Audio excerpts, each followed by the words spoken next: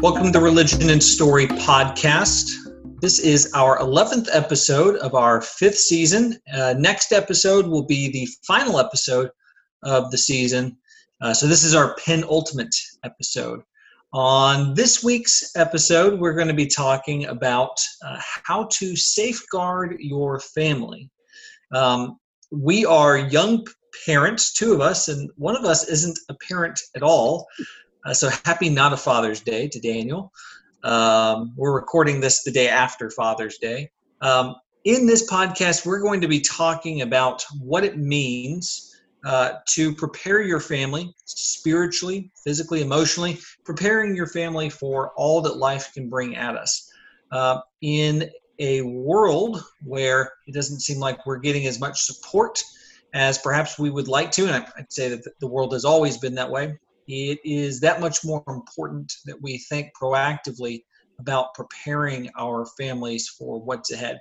We'll probably concentrate on preparing children, but preparing your marriage, preparing yourself for all of the things that can happen is part of it. So, a lot to cover here. Stephen, why don't you get us started? How do we prepare our families? How do we safeguard our families? Get a good security system and make sure that you lock your doors. That is one way to physically protect them, and that's not what we're talking about. So, jokes aside, I think a lot of what goes into safeguarding your family, we're going to be talking about spiritual things. And so, leading by example, what are the different ways that we can lead by example? And first thing that you got to do is, one, check and see what's important to you as a parent, because whatever is important to you are the things that you are going to put into your life and involve yourself in.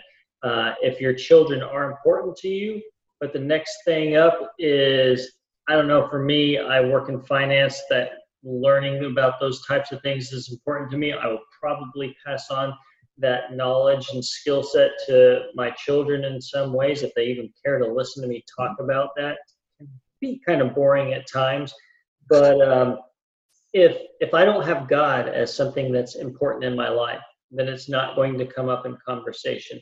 We're not going to have times or meal times where we chat about those types of things. I will have no incentive to help my kids do memory verses. Something that we do. A lot of times we're not consistent about working on those things, but it's something that I try and get my kids excited about. And that's one of the other things. You have to be excited about whatever it is that you're trying to impose on your kids, because if you just go through safeguarding them and if you try and insert fear into their minds, then you're not really giving them the foundation. Of course, if that excitement that you're giving them is not genuine, you're going to have the same ill effects. So that's kind of where I would start it. Share y'all's thoughts as well. For any of our regular listeners, you probably noticed that most of our podcasts start with Michael throwing it off to me to say something, I throw it off to Stephen, and we make a full circle. This podcast, I was second pick because, as Michael already mentioned, I don't have any children, so I'm not really qualified to talk about this. But in 2019, I did read 2 books about raising children, one of them with a spiritual slant, so hopefully I'll have some good things to add to this conversation. I think on top of what Stephen was saying about the attitude that you bring to child rearing, it's important to talk about the why that we're even having this discussion. Why is this something that we need to worry about? For a lot of parents, at least people I've talked with, a lot of it is not so much not winging it, not being totally unprepared, but the idea is that if you are yourself, if you yourself are a good person, then it will naturally impart to your children. I'm not sure, and I think that probably both of y'all would agree with me, that that's not how that works. There has to be some level of intentionality in how we are imparting our convictions and virtues to our children. They will not grow up to be outstanding citizens or upright Christians or anything like that simply by accident. And that we need to be thinking about, Stephen, like you said, how are we training them to be more spiritual, also to be more successful in a holistic sense of the word, in every regard. Mike, what are some of your thoughts? So I will echo what both of you have said already, and I'll saying it in another way. You shouldn't be surprised that your children don't learn things that you never teach them. Oftentimes we think, well, they'll pick that up somewhere else. I can think of the three of us had the same parents, and there are things that probably none of us know because that was just never something we talked about. Now, luckily for us, guys, do any of y'all know how to change oil in your car? I was thinking about that just the other day, that there's a lot of things that go hand in hand with having your man card that were not passed off to us, but thankfully there's YouTube. It reminds me that, Michael, please correct the expression. I've heard you say it a lot, that if you're not a parent to your child, the world will be, or something along those lines. It's if you don't want to teach your child, somebody else will. So basically saying that if you don't guide your child in ways that are important to you, they will be taught and form their decision making based upon the environment that they're in. They just won't. Go ahead. No, that's well said. I guess where I hear that referred to most often is someone's going to teach your kids about sex. Hopefully it's you. If you don't teach your kids about sex, someone will, and they will not teach them the way that you want them to be taught. I know that is perhaps a heightened subject that to get people scared about it, but it applies to everything. If you don't teach your kids about proper language use, or teach your young men how to treat young ladies, and young ladies how to be expected to be treated by young men, or how to treat young men, someone will teach them. Popular culture will teach them. So be intentional. And my brothers have already said that. So be intentional. For the record, I don't think that changing my oil is the most important thing ever, but it's just the one thing that sticks out in my head. Like, I don't know what to do. Who cares? The other thing I would say here is it's not enough to say that you care. Let's take, for example, you tell your family, we have God, we have the church as our priority. That's what our priority is. It's one thing to say that. It's another thing to skip church services when you have a ball game to go to. It's another thing to plan to get, I don't know, concert tickets, or to plan vacations that go against church time, or you don't even try to have a family worship service when you're gone. So there's a difference between what you say and what your time actually shows about you. A quote that we've used many times here that I will apply here. Martin Luther said, "The last part of a man to be converted is his pocketbook." Show me how you spend your money. I'll show you what your priorities are. Are you spending money on your faith and on developing the faith of your spouse, your children, whatever it may be? How do you actually spend your time, your money? That's more important than what you say. Now, you have to say the thing. You have to say the right things, but you have to follow it up with actions, with commitment. And I think you're on to something there. The first couple examples that you gave were about going on vacation and not going to church, or going to musical events or sports during, or skipping church to go make sure you get to your seats early for a football game or something like that. Where leaving so early that you never actually make any friends at church. Yeah. Right. Yeah. Well, just showing your priorities. So for that, I'm going to say, I think if a parent is doing that, then they've kind of already made up their mind that that is okay with them. And some people, they don't have a problem with missing worship services or being there every single week because they might view it as being legalistic. Okay, so that is probably not what we're really talking or trying. That's not our audience for this. But what I'm thinking, where you're talking about, I just went blank. The last thing that you addressed. How you spend your money and time? Right. So parents that are wondering, what did I do wrong? For me, one of the worst fears I have is that my children grew up and are not faithful. And I think a lot of parents have that fear because in the grand scheme of things, that's really all that matters, is that we go to heaven and serve God, and that our family and those that we come in contact with do that as well. The ones that we have an influence over, we want them to be better off. Obviously, I want everybody that's ever existed to go to heaven, but I can't be held responsible for somebody I've never met. Let me say the same thing in another way. Like Stephen said, the souls of my children are just as important as any other individual souls of the billions of people that live on the earth. However, I live with my children. I am directly responsible for them. I spend a ton of time with my children, my wife, and so my responsibility for them is on a much higher level. Right, and Scripture speaks to the effects that you have on children and the consequences for if you have ill effects on your children. So that's why that's the whole purpose that we're doing this podcast, is the impact that you have on your kids. How can you make it as good as possible? So if we're answering the question of what could I have done to prevent my kid from falling away, what are some of the things that have usually slipped through the cracks? I mean, we have a lot of obvious things that we've talked about, but what are some of the things that a parent may not consider that they might regret later down the road?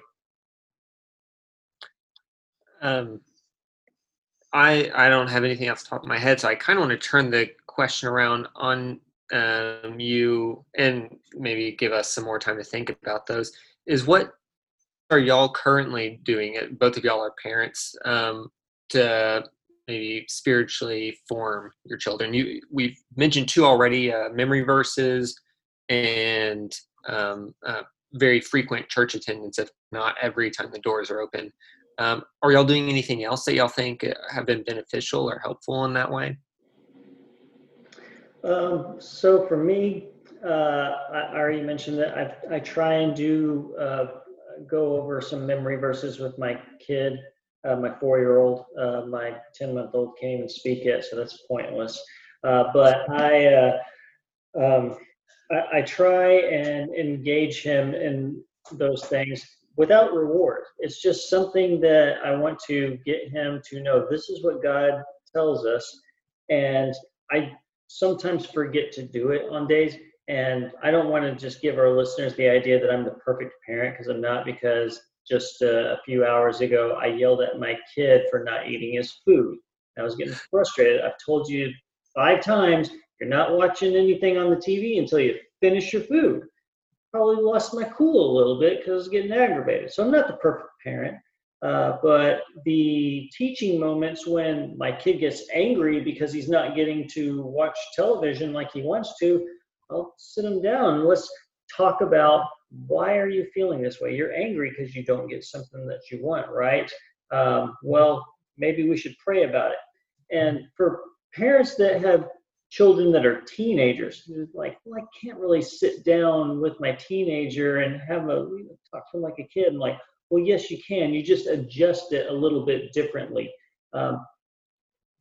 What's really sad is when I see parents that they lose the spiritual connection with their children as they get into the adolescent and teenage years, where if your kid tells you, well, if it's awkward, let's say, and you don't want to pray with your kid because they don't want to be around you. Teenagers go through that phase. I get it. I went through it a little bit myself. But for a parent to just say, you know what, I'm not going to intrude on them because it makes them uncomfortable, you're missing out on a lot of opportunities. Kind of hitting on the point that we made, that if you're not going to teach your kid, somebody else will. So, yeah. what makes it even worse is when I see a parent that I'm teaching their kid at church, and I ask, "Hey, where's your kid? We really missed him in class this morning." And oh, they didn't want to come, and I'm thinking, why is that even an option? You're the parent here. You're supposed to be making the call. Yeah, agree with you there. Let me say one thing to Stephen. For the record, the way that we operate with Elizabeth and Lily, 5 and 3 currently, at the dinner table, we say, you don't have to eat your food, but that's the only food you're going to get. You can just sit there and look at it. You won't get any treats afterwards. And the thing that's hard for us is convincing them to sit there and actually, spend time with us together. Which kind of going to Daniel's question about, what are the specific things that we do. One thing that I've tried, and I'll admit I wasn't perfect at this, but I tried doing it. I downloaded an app. I apologize for what it's called, the New City Catechism. Basically, it's a series of questions. Every podcast I have to drop his name, Tim Keller, in the Redeemer Church, put this together. But basically, it's like a catechism where it has questions that you respond to. Now, I'm not expecting my children to answer the questions the way that this catechism does. But I want to, it gives me questions to ask. Who is God? What did God do? Who is the Redeemer? What does it mean to redeem? And you'd be surprised how much is retained within even a young mind. My 5-year-old can't give you the ins and out of the systematic theology of what it means for Jesus to be our Redeemer, but she understands that Jesus died on the cross. She makes the connection that Jesus was a sacrificial lamb, so she can talk about sacrificing lambs in the Old Testament. So it's questions that my wife and I can talk about at the table, but mainly we give the kids a first crack at talking through these. And sometimes it's silly answers, sometimes they don't know anything about it, but occasionally they will say something that sticks with me. But mostly it's a teaching moment. My wife stays at home with our kids, and they have a Bible lesson every day. We try to talk about things, and there's always more to be done, but don't let the perfect be the enemy of the what is it? Don't let good be great enemy of the good. I don't remember how that phrase goes. You don't have to be perfect. Just do your best. Listeners, look up the proverb for us and tweet it to us or post in the comments or something. Y'all are making me think of not something that I do, but I remember from my childhood. And y'all probably similar for y'all, even though y'all are a bit older than me. Though we had some specific instances of our parents being very intentionally bringing spiritual themes into the household, I remember a handful of devotionals we had as a family, trying to start the day right. Those never lasted very long. But one thing, and it seems like y'all are maybe doing the same thing with y'all's children, that was pervasive, that was consistent, is kind of this broad idea of bringing Christianity into the home, into our lives, or maybe a better way of saying it is outside of the church building. I think just the how steeped we were in our faith, even though it may not have been something as concrete as memory verses. I don't really remember our parents ever giving us memory verses, even though that's highly effective. But small things like when we would go on road trips, we took mini trips out to Lubbock growing up. We play lots of road trip sort of games. There's the alphabet game, I'm sure most people are familiar with, or the different games like that. But one game that we did a lot was 20 questions. But when we played 20 questions, it was rarely animal, vegetable, mineral. It was more often Bible characters. Old Testament or New Testament? Sorry, that's always the first question. Michael obviously holds the greatest character ever when he chose Balaam's donkey. No one got that. But just those sort of games, just bringing our Christianity into fun things that we did throughout our childhood, and many other examples that took it beyond the walls of the church building.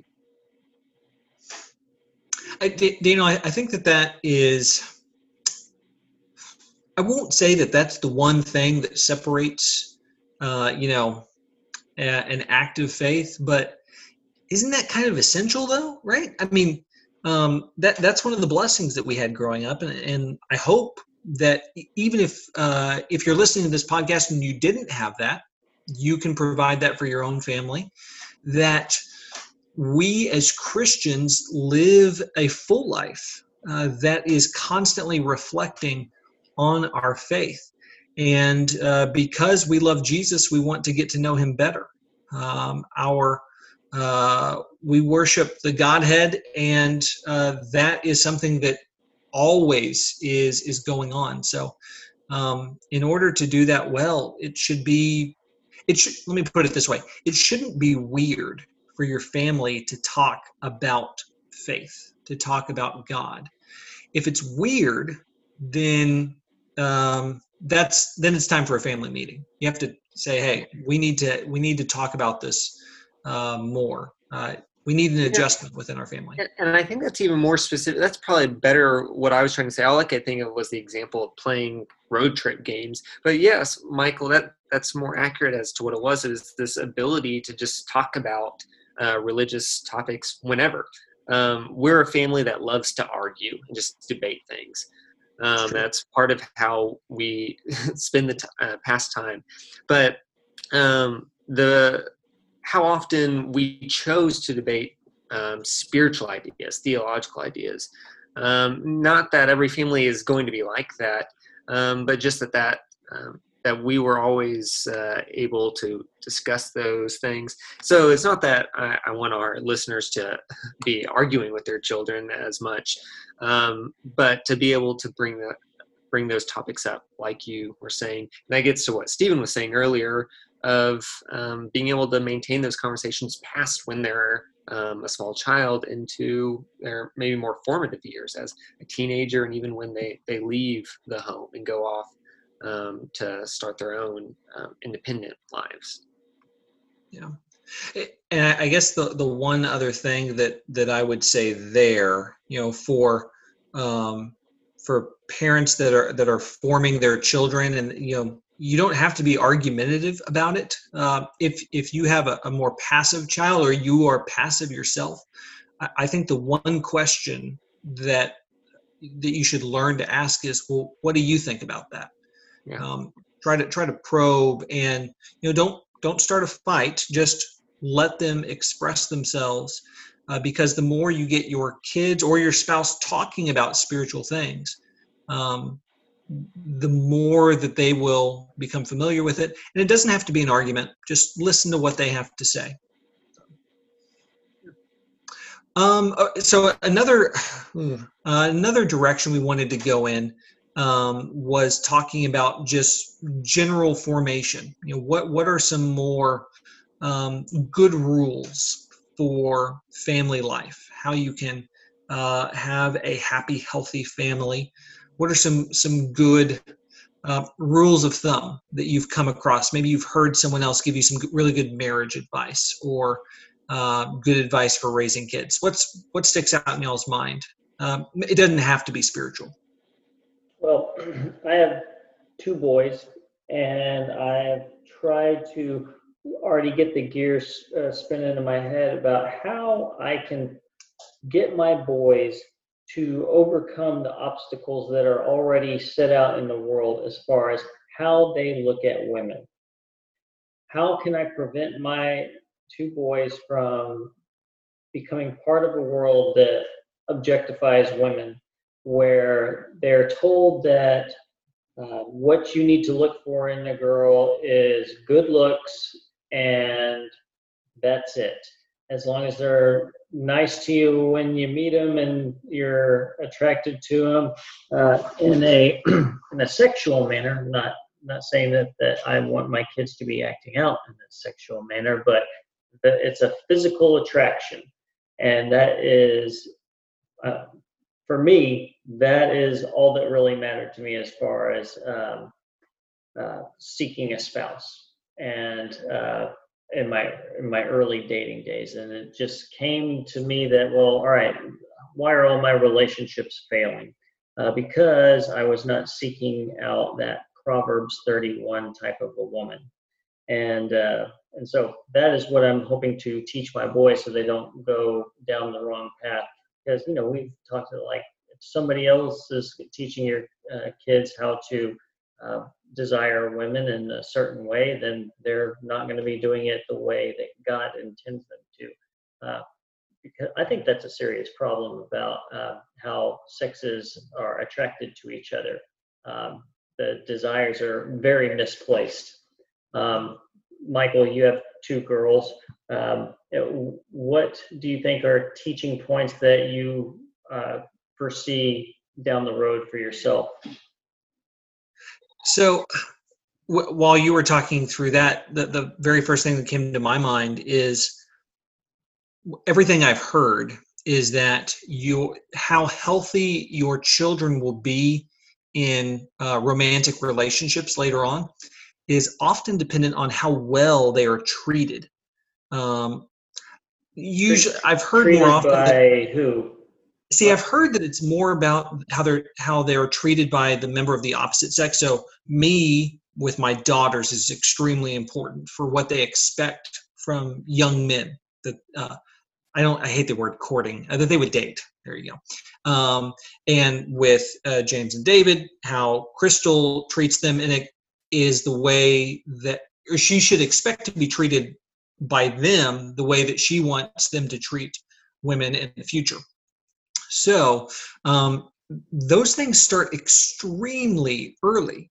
I hate to bring this up to go to kind of a dark place, but abuse in a child's young life can have ramifications for years to come, and just makes relationships in the future less pleasant. And that's robbing a child of their innocence. Of course, we never. That's the worst thing to even think about. Another thing that I'll note here is that science tells us that a child's brain, I'll call them a child, is not fully formed until they are 25. We were talking earlier about introducing our kids to stuff. Well, if you can successfully, let me put it this way: if you can do your best to keep your children away from, violence in video games and movies, and sex on TV, or in out there in the world, or even make sure that they're using good language. If you can, it's my understanding that if you can keep that up till 25, they will keep with it. That will be something that sticks with them. It's no longer plastic. It's who they are. It's stuck in their brains. So that's a good thing. I like that. I appreciate the segue. Daniel, I can see that you got something on your mind. I want you to think about what I'm about to say, because I've seen some of the blogs that you've written in the past that kind of touch on this. So we were discussing this before we started recording, but I think parents, it's very dangerous to have the mindset that your child is ready to be exposed to something at a certain age. For example, like at 17, I'm going to take my kid to see his first rated R movie because now he's old enough to see those types of things. I think that is completely flawed logic, that the guidelines that the world has set for us, it says, okay, it's okay for someone in their youth to now be exposed to this. What I think parents should be thinking is, I need to be preparing my kid for when they are exposed to this, that they'll be able to handle something like that, but not basically counting down the days until I can put my kid in harm or sin's environment. That is not something that we should be wanting to do. But And so, Daniel, I want to get your take, because I know that you've expressed that Christians should take in different types of content to, not to say that, we need to go and watch sinful movies because they're art, but I want to hear your thoughts on how we need to be consuming different types of things and yet keeping our innocence as much as we can. Yeah, I'm actually going to throw it off to you because of what Michael was saying. I thought it was interesting. Michael had mentioned maintaining certain levels of piety until the age of 25. And for most kids, that's long after they've left your house. And so I was going to say, is that even doable? And I know, Stephen, you had thoughts on that. Some things that I'll say. Well, first, I'll maybe even ironically say that I think that the MPA's ratings are actually higher than what I would give my children. I think probably before they're 13, they'll be seeing PG-13 movies. Before they're 17, they'll see our movie, especially older movies. Passion of the Christ? Yes, Passion of the Christ. Oh. That'll, of course, be the first one. They'll see that before they see their first PG movie. That's not true. Parents don't do that. So I have a lot of thoughts that are kind of conflicting, but I'll try to make them coherent. The first thing is, I don't think that the media that young people intake is as influential on who they become as we like to think that it is. The biggest one is violence, and how the gap between the violence that someone can see and how that forms them. Having seen plenty of violence, yet being a very, I consider myself to be a very gentle and even passive and pacifistic person. So that's one thing, is that there's a gap, and that gap maybe is smaller for the other forms of adult content when you talk about sexuality and profanity and just other adult material that you can see in movies or in music. But yeah, two other things to keep in mind, and then we're running out of time, is one, sometimes we watch movies simply for entertainment purposes, and actually that's what we do most of the time, and so we need to keep that in mind when you need to weigh your options. When is something too adult, too inappropriate, that you are willing to give up that just the joy of seeing it? Temple of Doom, it's a really fun movie. There's a pretty gross scene where a guy gets his heart ripped out. So you have to weigh, is that something I want my 5-year-old daughter to see? Probably not. Is it something I want my 10-year-old daughter to see? Maybe so.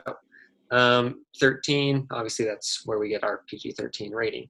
So, and then the other thing are spiritual ideas. There's something formative about art, and a lot of the most, the deepest or most intelligent art that is produced, especially in the world of film, is adult. It is rated R, or at least PG-13, because there's a lot of things that we need to think about and wrestle with that are for when we're older. But do we need to wait until when the MPAA said that needs to be wrestled with? Oftentimes not, sometimes maybe. So there's a lot of ideas. Sorry for talking for a while, but some things to wrestle with. Yeah, I think, obviously we have some conflicting beliefs there, so let's throw that out there to our listeners to hit us up with your, where do you stand on how much you should what content you're letting your children be exposed to.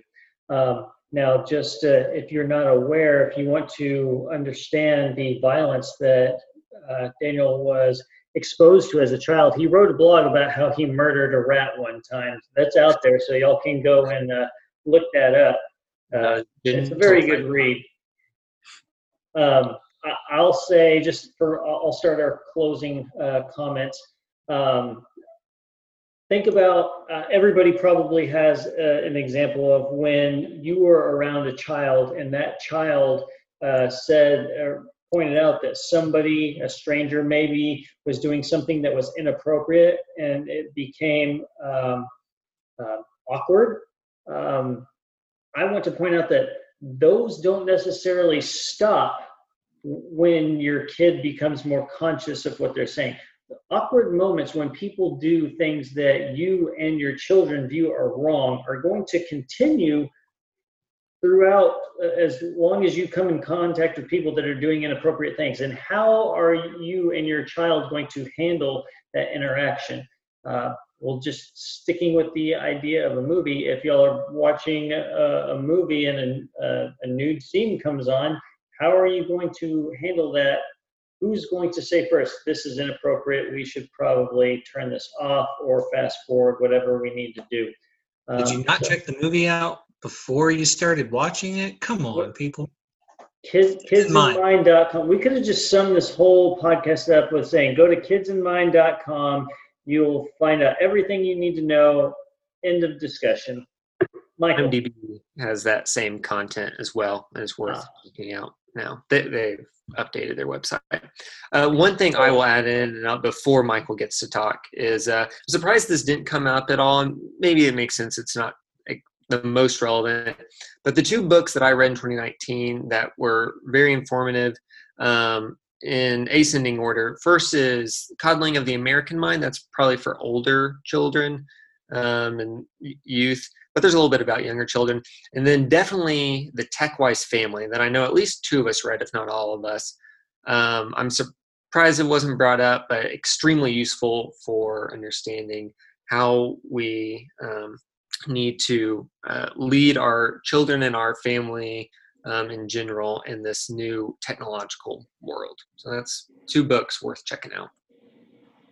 So I will close with some education-related ideas, and as far as preparing children, let me frame it this way: who do you want your kids to be?